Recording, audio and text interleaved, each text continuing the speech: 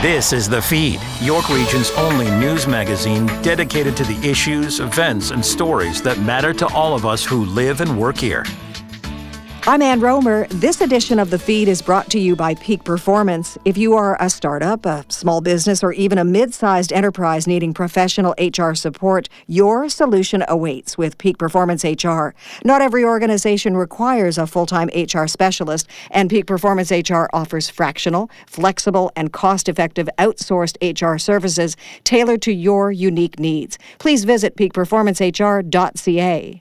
Coming up on The Feed, a winter weather preview with Canada's favorite forecaster, David Phillips, Badminton Olympic Qualifiers in Markham this weekend, and the new digital literacy program for adults. But first, did you know that 12 people die by suicide in Canada every single day? That's 4,500 precious lives lost each year, and more than 200 attempt suicide every day. Did you know? I didn't know. 988. 988. Those having suicidal thoughts can now call or text that number to reach a trained, caring responder 24 hours a day, 7 days a week, toll-free, no matter where they live in Canada, and no one will be turned away. Yara Sachs, the Federal Minister of Mental Health and Addictions, is with us now to explain the importance of this suicide prevention helpline made available to all Canadians just a little over a week ago. Welcome to The Feed, Yara. Thank you so much for being our guest. Well, thank you so much for having me, Anne. And I just really want to thank you for making sure that we have the space to talk about this, to destigmatize and bring to light how important it is for us to be able to talk about those who are struggling with suicidal thoughts and making sure that they get the help they need. The fact that we're doing this conversation over the weekend is fantastic. And that help is coming now in the form of a helpline. How and why, Yara, was this put together? So, as you mentioned, we know that right now the numbers are tragic.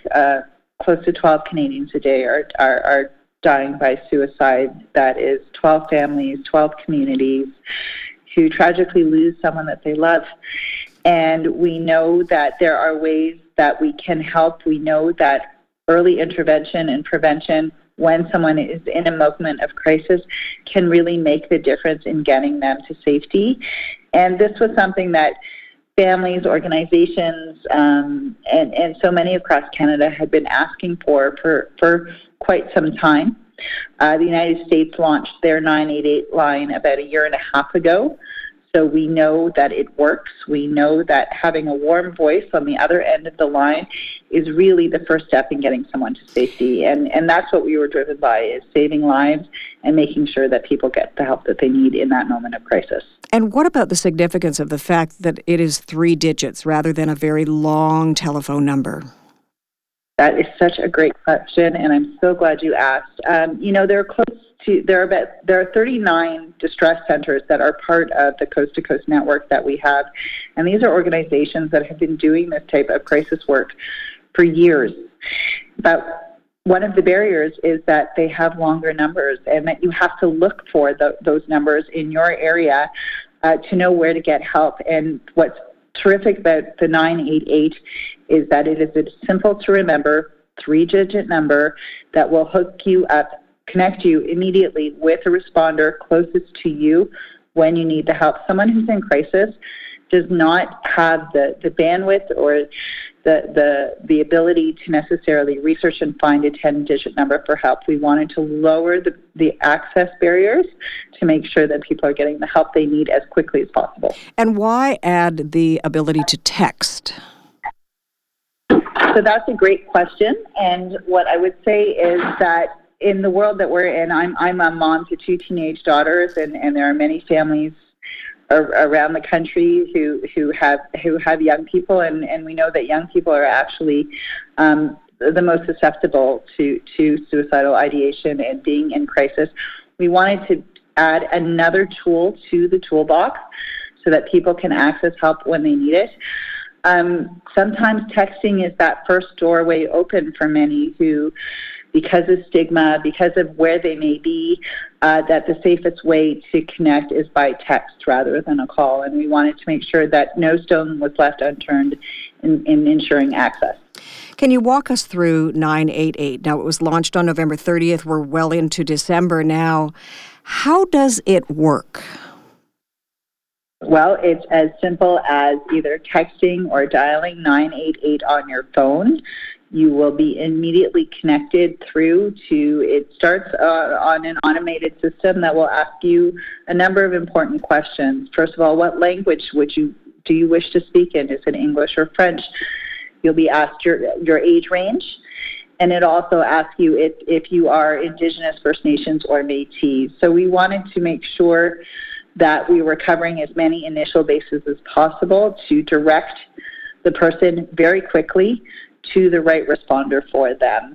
At that point, it's what we call a warm carry. There is a voice on the other end of the line to help you through what you need at that moment. And can you remain anonymous if you wish? Absolutely. Part of the rationale of that is to ensure that the person calling or connecting has a sense of safety. They may be calling anonymously for a myriad of reasons. And our goal is to keep them on the line and keep them talking and getting help in that moment of crisis. I also understand that there is a sense of local when it comes to those who are on the other end of the line, that at a certain point it's important that the responder, the well-trained responder, is perhaps from the same locale that the person calling is from. Absolutely. When you look at the different distress centers that we've connected with across the country, they're really reflective of the communities that they're in. So we've made sure that we have not just enough responders on the network, but a diversity of responders in terms of language, cultural backgrounds. We wanted to make sure that we created a system that was equitable and culturally appropriate for what is the amazing country we live in, which is Canada, that is diverse and multicultural across the country. And we wanted to make sure that someone who is reaching out, that the person on the other end of the line really understands them and sees them as well. CAMH has a pivotal role in all of this. What is it? So to create a system like this requires a massive network to be built out, and the federal government wanted a partner that has deep experience in the mental health and mental illness space and with suicide prevention that could be the anchor of the work that we wanted to see in building out the network. And CAMH was the perfect partner for the federal government in ensuring that we built a system that was not only robust but evidence-based and included really in-depth training across the country so that we were able to respond wherever needed as we built out the system. So CAMH really has the expertise and the ability to work with distress centers to ensure that ongoing training of responders is there, and to expand the system as needed really needed to come from really the experts in the field, and that's CAMH. And can 988 also help family members or loved ones who are sensing that the person they love is in distress? Absolutely. The idea of the line is not only for the individual who may be in distress, but if you are a loved one or a friend or a colleague that sees someone in distress, that you are able to call and get advice on how best to help them. Let's talk about the timing of the launch, November 30th. So right at the cusp of the holiday season. It's in a very challenging time for so many people for so many reasons. So as we do know, at this time of year, rates of depression and those struggling with their mental health tends to be higher through the winter months and the holiday season. The holiday season isn't always a happy season for everyone for a myriad of reasons. And we set a goal for ourselves to ensure the launch on November 30th. So we went live, a full network across the country on November 30th, so that we would have enough time to ensure that the system was well established and that the public would know about it as we moved into December and January. There's Blue Monday during the early weeks of January and into February. We wanted to make sure that the system was well placed and already well known throughout the country during this time of year when people really do struggle more. When the teams of responders were training, how important was it to have 988 in the United States up and running in terms of touching base, of learning from what they have gone through, their ups, their downs, their successes and their failures? Oh, it was absolutely fantastic to have that collaborative relationship with the SAMHSA team in the United States. That's their 988 team there. We learned so much from their experience. They took about 4 years to build out their system. By working with them and getting advice on best practices, what was working, what didn't work for them, we were actually able through CAMH to get our system up and running in 2 years. So the collaboration and the advice that we were given was just absolutely invaluable. Yara, you have beautifully explained how it works. I'd like to know why this helpline works. Why it works is very simple. We want people to know that in that moment of crisis that they aren't alone. That oftentimes when someone moves into a place of a suicidal ideation and crisis, it's that critical moment of intervention that can make all the difference. And we wanted to ensure that this doesn't replace mental health services that are needed. This doesn't replace the need to work with physicians and primary care providers. What we wanted was a swift crisis response line to answer the need that we saw was clear across the country, particularly with our young people, to know that there would be someone on the other end of the line that would be that helping hand, that would be that door that opens right when they need it, without any barriers, without any issues, and respecting both their privacy and their need to talk to someone. We've had incredible systems like Kids Help Phone that have been around for decades. So we knew the need was there to lower the access barrier and increase the service. 988. I'll repeat it. 988. 24 hours a day, 7 days a week, toll free. It is there for you if you need help. Yara Sachs, the Federal Minister of Mental Health and Addictions. Thank you so much for joining us on the feed. Thank you so much, Anne. And I'll just say one thing as we head into the holiday season, and our message to anyone who is struggling across Canada, please know that you are not alone. 988 is here to help you. Thank you.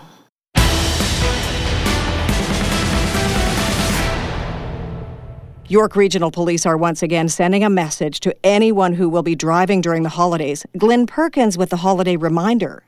And the message is, don't get behind the wheel. Find an alternate means of getting home if you are drinking or consuming drugs. Constable Todd Snooks is with York Regional Police Road Safety Bureau. I asked him about the process officers use to catch impaired drivers. Well, there's different processes. Obviously, our officers are in areas that are known for drinking. So you look at your establishments, bars, restaurants, LCBOs, and beer stores. You know, those are areas where we're making sure that, one, they're not consuming coming in or going out, getting in and out of their vehicles, but also that they haven't attended there having already been impaired. So, you know, those are some of the targeted areas, if you want to put it that way, as far as where we know drinking is taking place, and we're making sure that they're not driving beyond at that time, right, after having consumed. You know, same thing for you're impaired by drug would be very similar. If there are known areas for drug use and whatnot, then we certainly look at that. And then, of course, the whole purpose of this seasonal ride kickoff and this time where the government has funded the additional officers on the road specific for ride program is just that. It's those spot checks to make sure that those that are already out driving on our roads are doing so responsibly and safely. How frustrating can it be? This is a message that isn't new, don't drink and drive or don't drink impaired.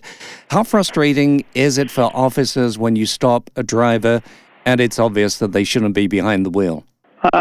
Yeah. Obviously, it's very frustrating, year over year, the amount of education, the amount of prevention. We work closely with MAD York Region here in York Region, MAD Canada, Arrive Alive, Parents Against Driving High. There's so many different groups that are working, even those like the AGO and the beer stores and the LCBO, all working to say, drink responsibly and don't drink and drive. The message is consistent, nonstop. So it is very frustrating, and a lot of it, unfortunately, comes down to one, individual responsibility, but it also comes down to, obviously, when we're dealing with repeat offenders, there's difficulties there with some individuals, and alcoholism, drug addictions, certainly play a part. Whether those drugs are prescription or otherwise, it plays a part in it. And so while frustrated at the time dealing with the individual, we have to be professional, respectful, and understanding that there are other factors involved. But the message is clear. Do not drink and drive. It's a crime, and it's one that has a massive ripple effect for so many people. And obviously the message continues. We will not stop fighting against this senseless act of violence, in essence. Yeah, it's frustrating, but it's not going away, unfortunately. Some of these impaired drivers do find themselves in accidents, and there are the occasions when it's a fatality and an innocent bystander is killed. Yeah, absolutely, and that's where that ripple effect is. It's not just the individual that's impaired that can have consequences. There's consequences for so many others around that, including the officers, the paramedics, the firefighters, the nurses, the doctors, the coroners that have to deal with the aftermath, the mental health side of things. There's so much, the ripples just continue and continue from one person's choice or decision to do something. What kind of excuses do you hear? Well, I've only had 2 drinks. I feel fine. I drive better when I'm high. I'm a better driver when I'm high. That's a common one, unfortunately. They're endless. That doesn't make any sense, but common sense doesn't come into this factor, does it? No, in a lot of cases it doesn't. Unfortunately, it's there's risk-taking behaviors. It's an endless supply of reasons or excuses. It's so simple nowadays. The options of transportation are almost as endless as you've got Uber, you've got all these taxis, transit, friends, family. Be a DD, right? Have a designated driver. Stay over. Don't drive if you don't have to.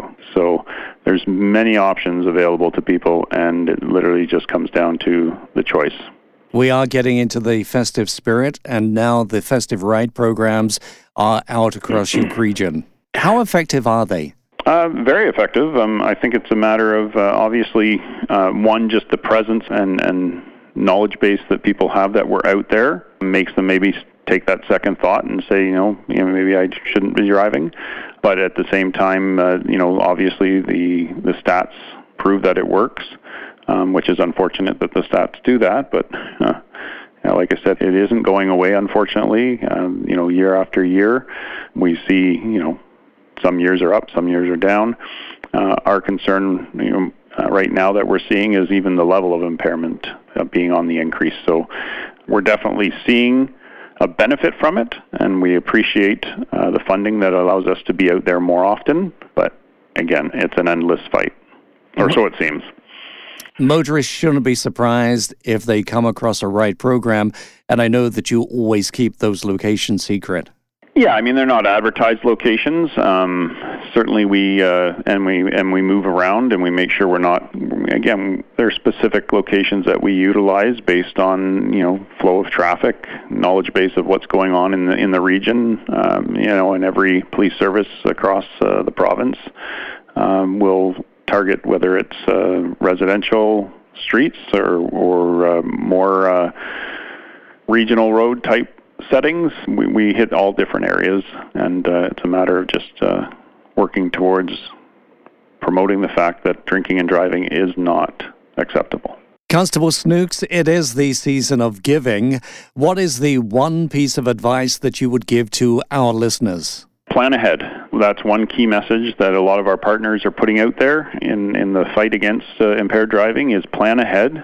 Have that designated driver, have a plan, take transit, use alternate sources of transportation other than yourself behind the wheel. If you know you're going to be drinking, if you know you're going to be consuming drugs in some form or fashion, plan ahead and don't get behind that wheel. There's no need for it. Constable Todd Snooks with York Regional Police's Road Safety Bureau, thank you for speaking with me today. You're very welcome.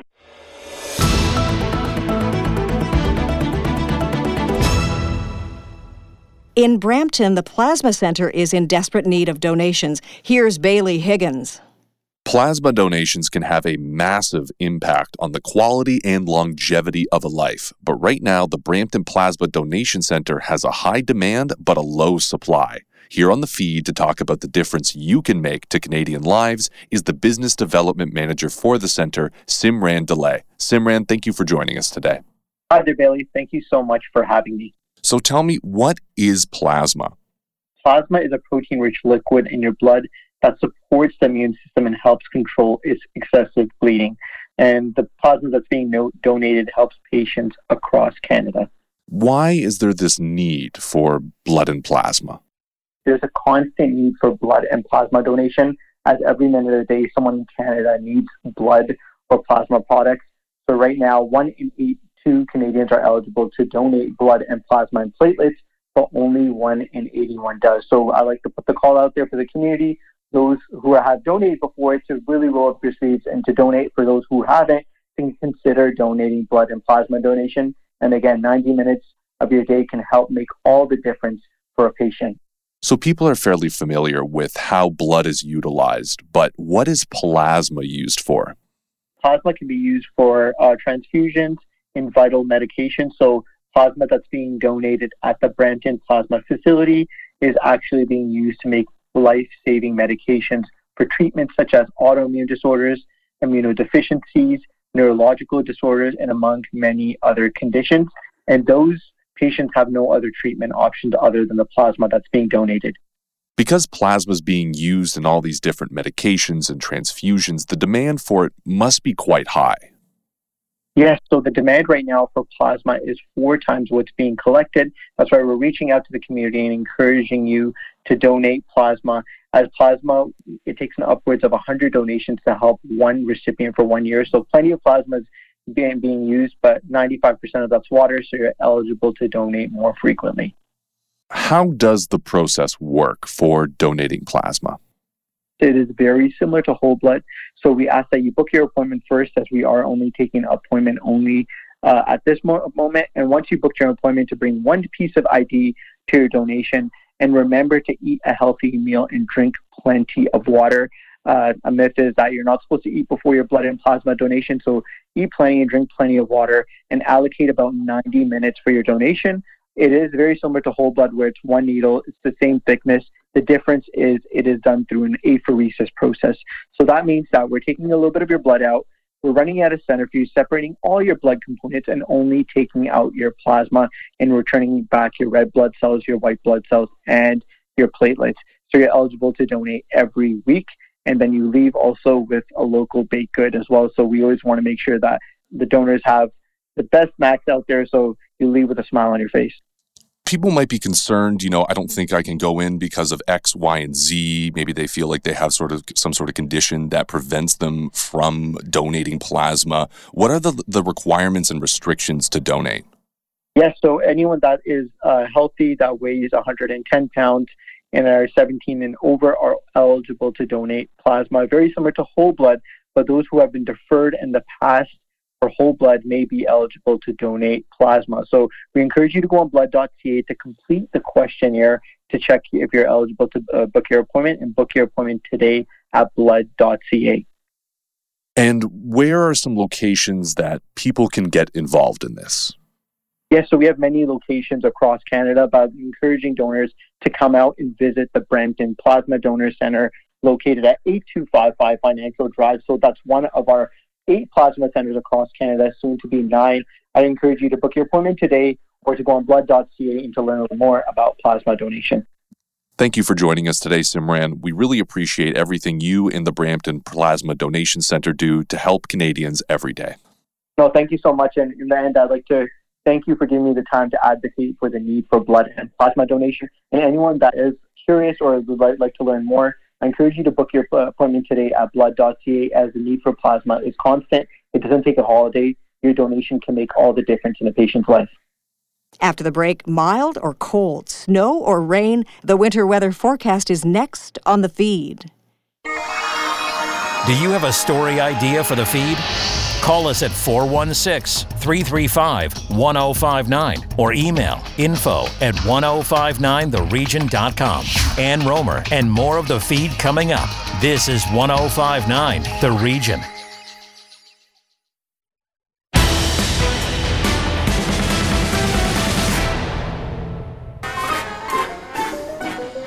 Oh, the weather outside is frightful. Or is it? Actually, fairly mild and a bit of drizzle on this second weekend of December. So what will this winter be for you and for me? Let's ask Canada's favorite forecaster, weather wizard David Phillips, senior climatologist, Environment Canada. So good to be with you, David. Well, thank you, Ann. I always enjoyed chatting with you. It's like two people talking across a picket fence. You know, we love what we do, and it's always great to connect with you and to chat about, hey, what our favorite topic is as Canadians, people in York Region. Hey, we'd love to chat about the weather. Not that we can do anything about it, Ann, but we certainly love to curse it and bless it and complain about it. We sure do. All right, let's start with this winter. I understand that El Nino is back. It is, you know. I don't know. Some people, skiers, curse that, and general folk, hey, they kind of bless it. It is. It tends to. It makes my business of sort of forecasting in the long range a little easier. It's my batting averages always go up when we either have La Nina, which is the cold water, or like this year, the El Nino. Now, the water it's in the South Pacific. It's around Ecuador, Peru. My gosh, thousands of kilometers away from York Region. But hey, I mean, it does influence our weather because it affects the circulation pattern. And I think, Anne, what's interesting about this El Nino is not just your garden variety El Nino. This one is big. It's intense, not record, but it's certainly up there. And also what's so interesting we haven't seen before, it came much earlier. I mean, normally you declare these things in November, December. El Nino is here, okay. And then, but in fact, this one came declared maybe in June, July. So it's been around a little while, and we've already seen the effects of it. Out west, people are sending search parties looking for winter. Even here in southern Ontario, we're saying, well, gee, we really haven't had a tough beginning. My gosh, we've had some snow late this week, and then hey, on the weekend we've had some rain and some warm temperatures. That's not your white Christmas snow that you have.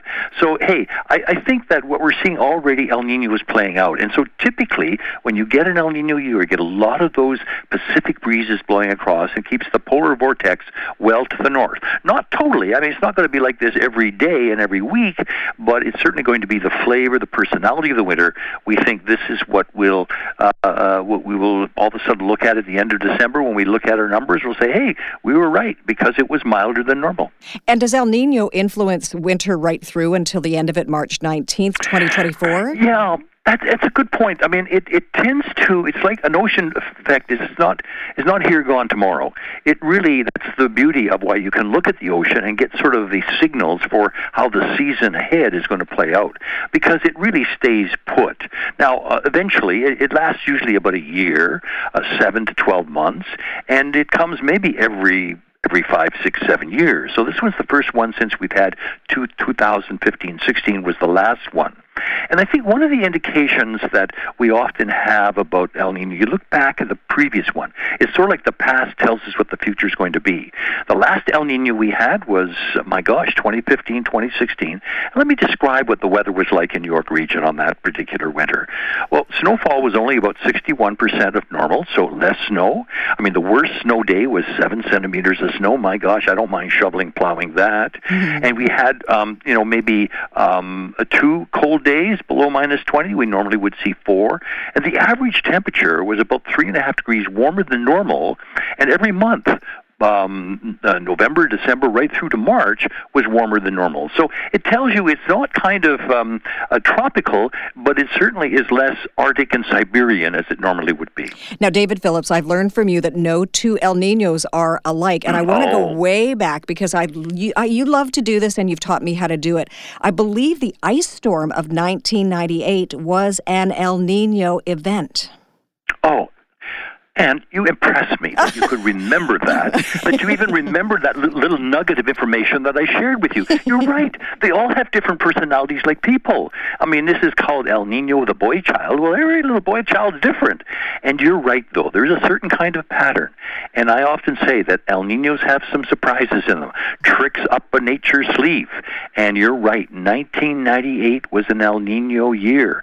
And you try telling people in Ottawa, Montreal, that they like El Niños, and they will say, no, we don't want that, because that was that one. Now, we didn't get any in Toronto. It was all rain, but boy, from Kingston to the East Coast, it was a winter wonderland and a lot of misery for people. So, yeah, it's not all clear sailing and with El Niño, but it gives you kind of a sense of how the winter is going to play out. So how would you, David Phillips, best describe then the winter of 2023 going into 2024? What are we looking at? What are the key words to keep in mind for the prediction, the forecast for the winter of 2023?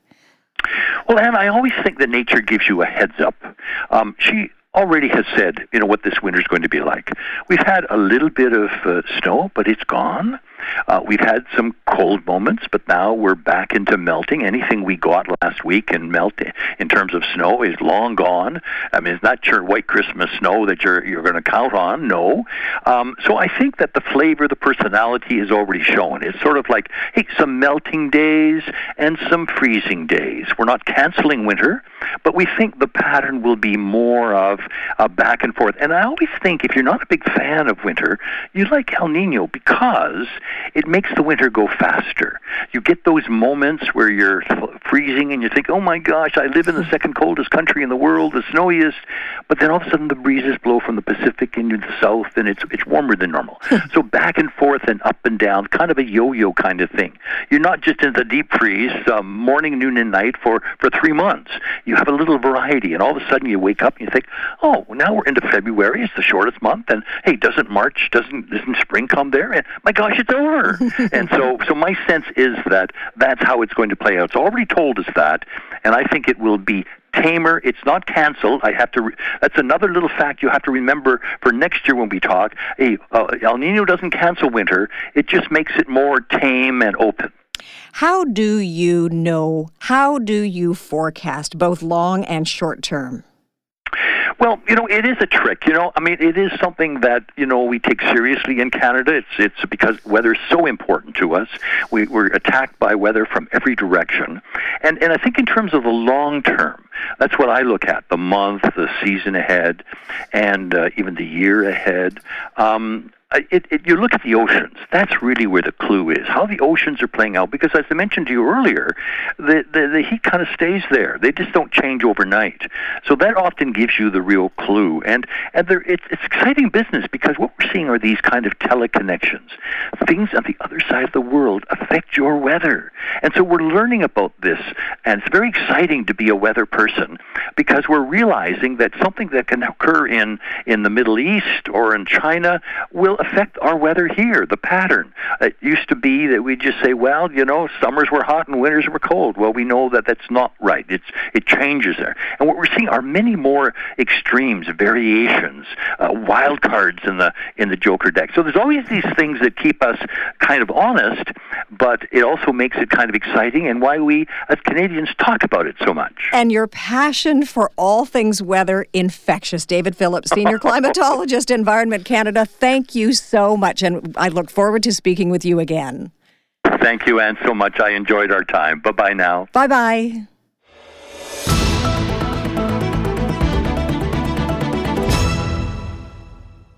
A new tech program in Newmarket aims to provide basic digital literacy for adults. Tina Cortez now with that story. Alison Howard is Executive Director of ABC Life Literacy Canada. Alison, welcome to the feed. Thank you for having me. Tell us about ABC Life Literacy Canada and the new digital literacy program.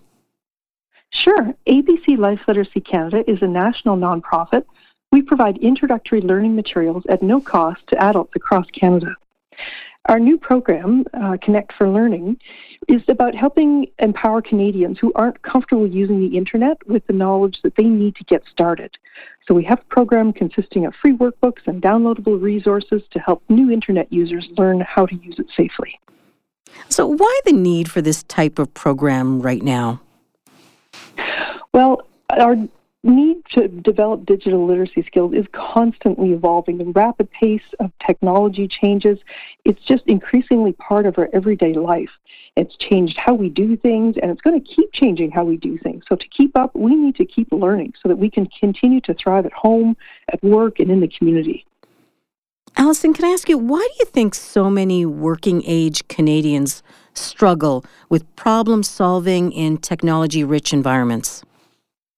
Well, there are many reasons for that, due in part to a lack of exposure or access to the training they need or to the use of hardware and software.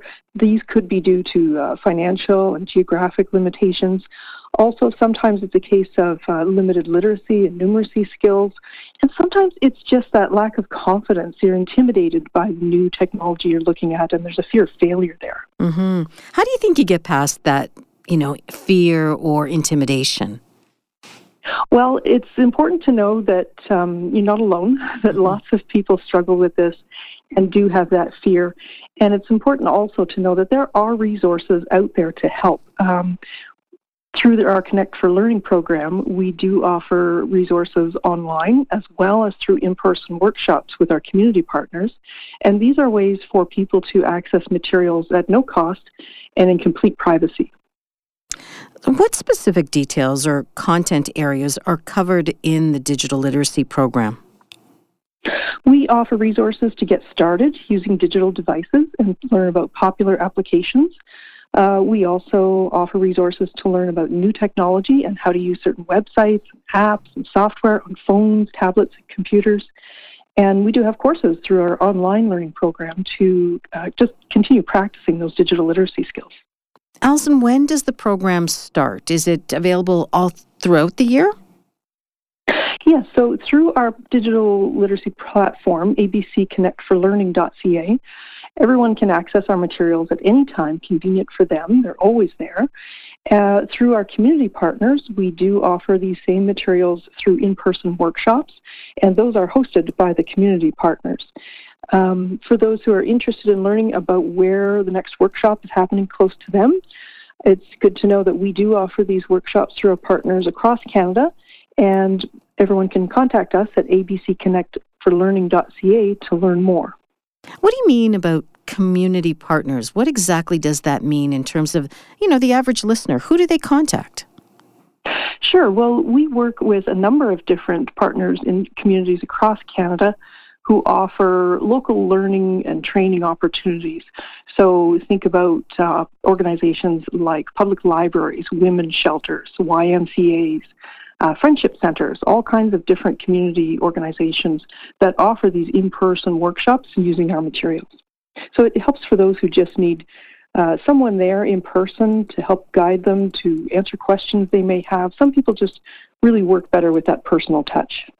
Are the workshops and programs open to any age group? Yes, they are, and everything is absolutely free. That's amazing. If listeners want more information, I know you mentioned this a little earlier, where can they connect with you? They can reach us at abcconnectforlearning.ca. Terrific. Thanks for your time today, Allison. Thank you. I appreciate it. Coming up, the Olympic badminton qualifiers take center court in Markham. That story is after the break on the feed. Please stay with us. Follow us on Twitter at 1059 The Region. Ann Romer and more of the feed after the break. This is 1059 The Region.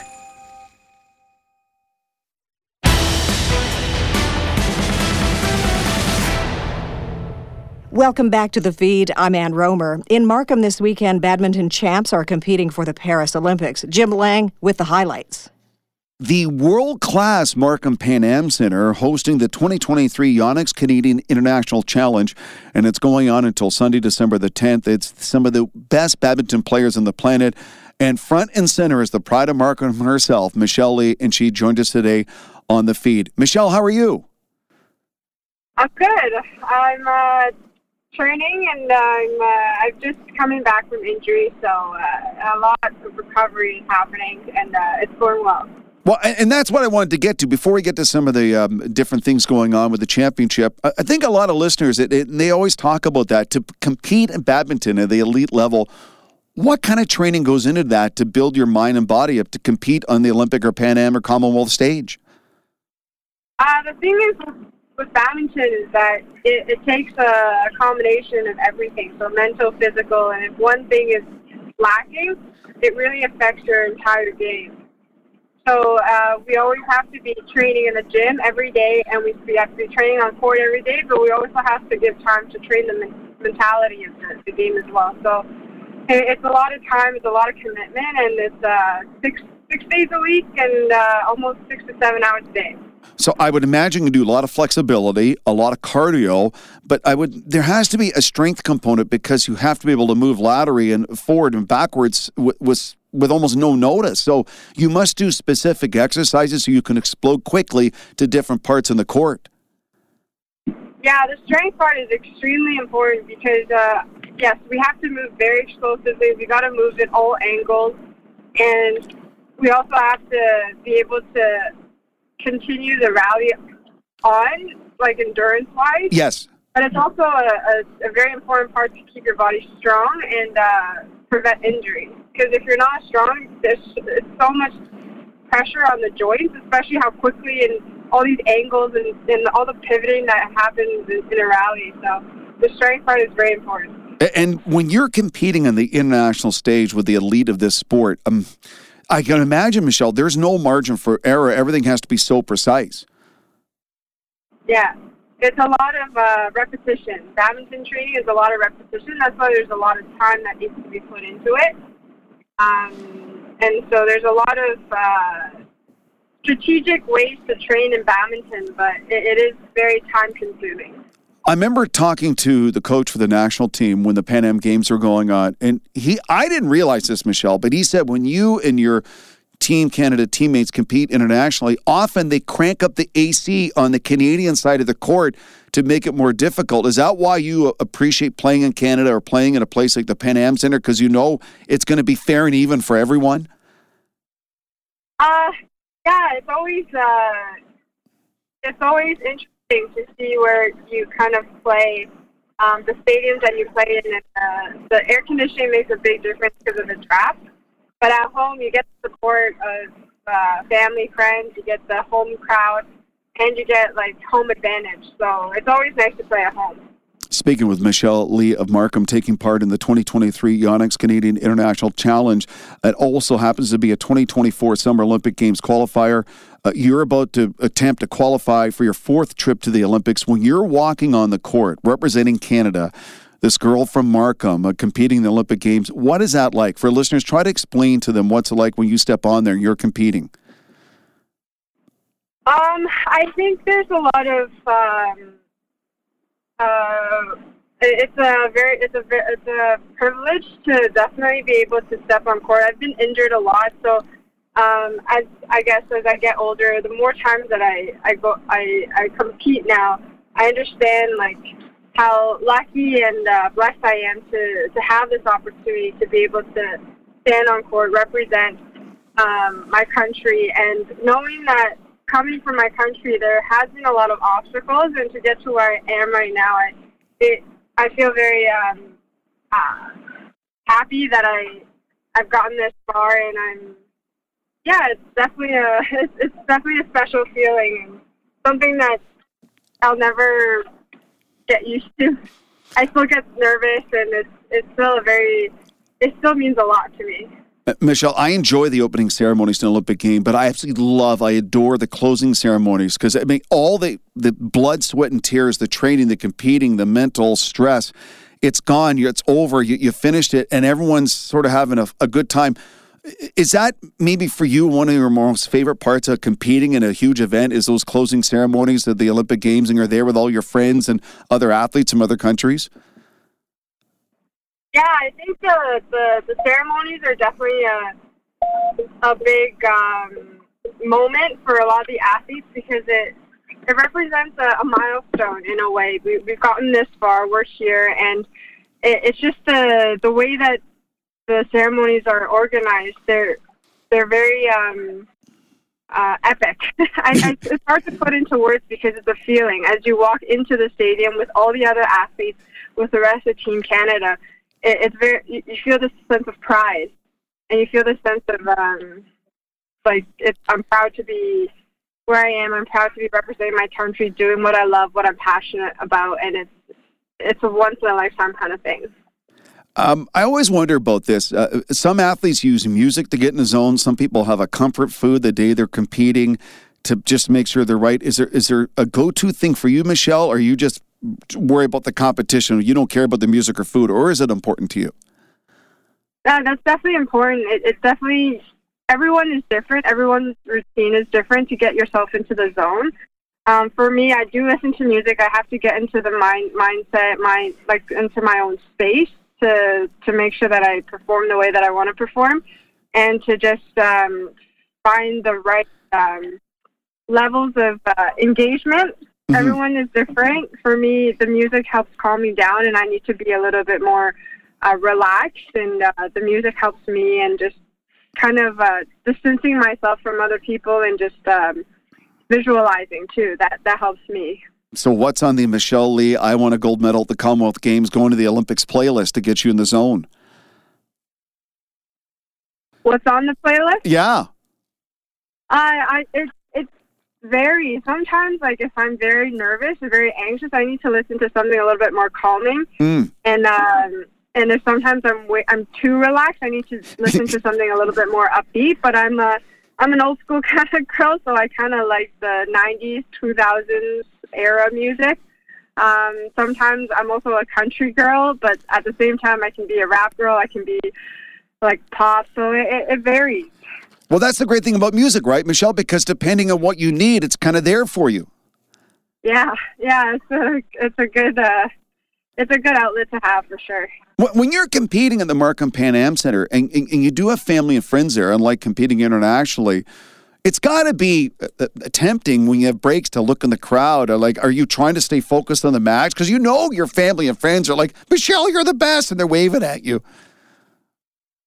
It definitely puts me in a better mindset when I'm at home. I do play better when I'm at home because the support of my friends and family, it keeps me pushing forward, no matter the obstacle, no matter the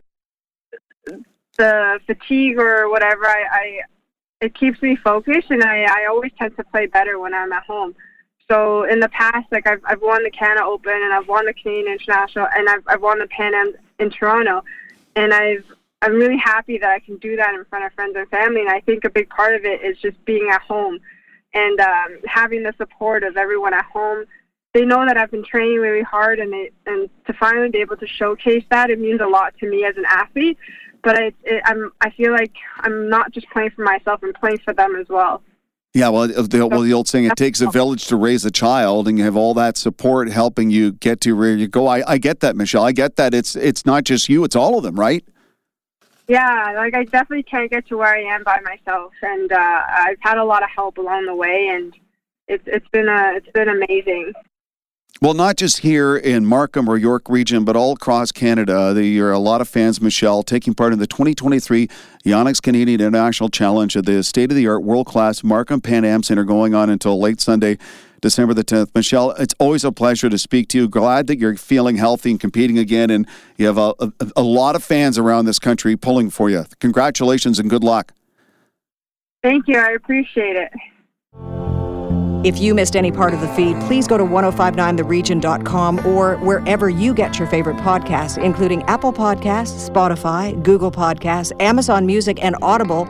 I'm Ann Romer. Thank you so much for listening.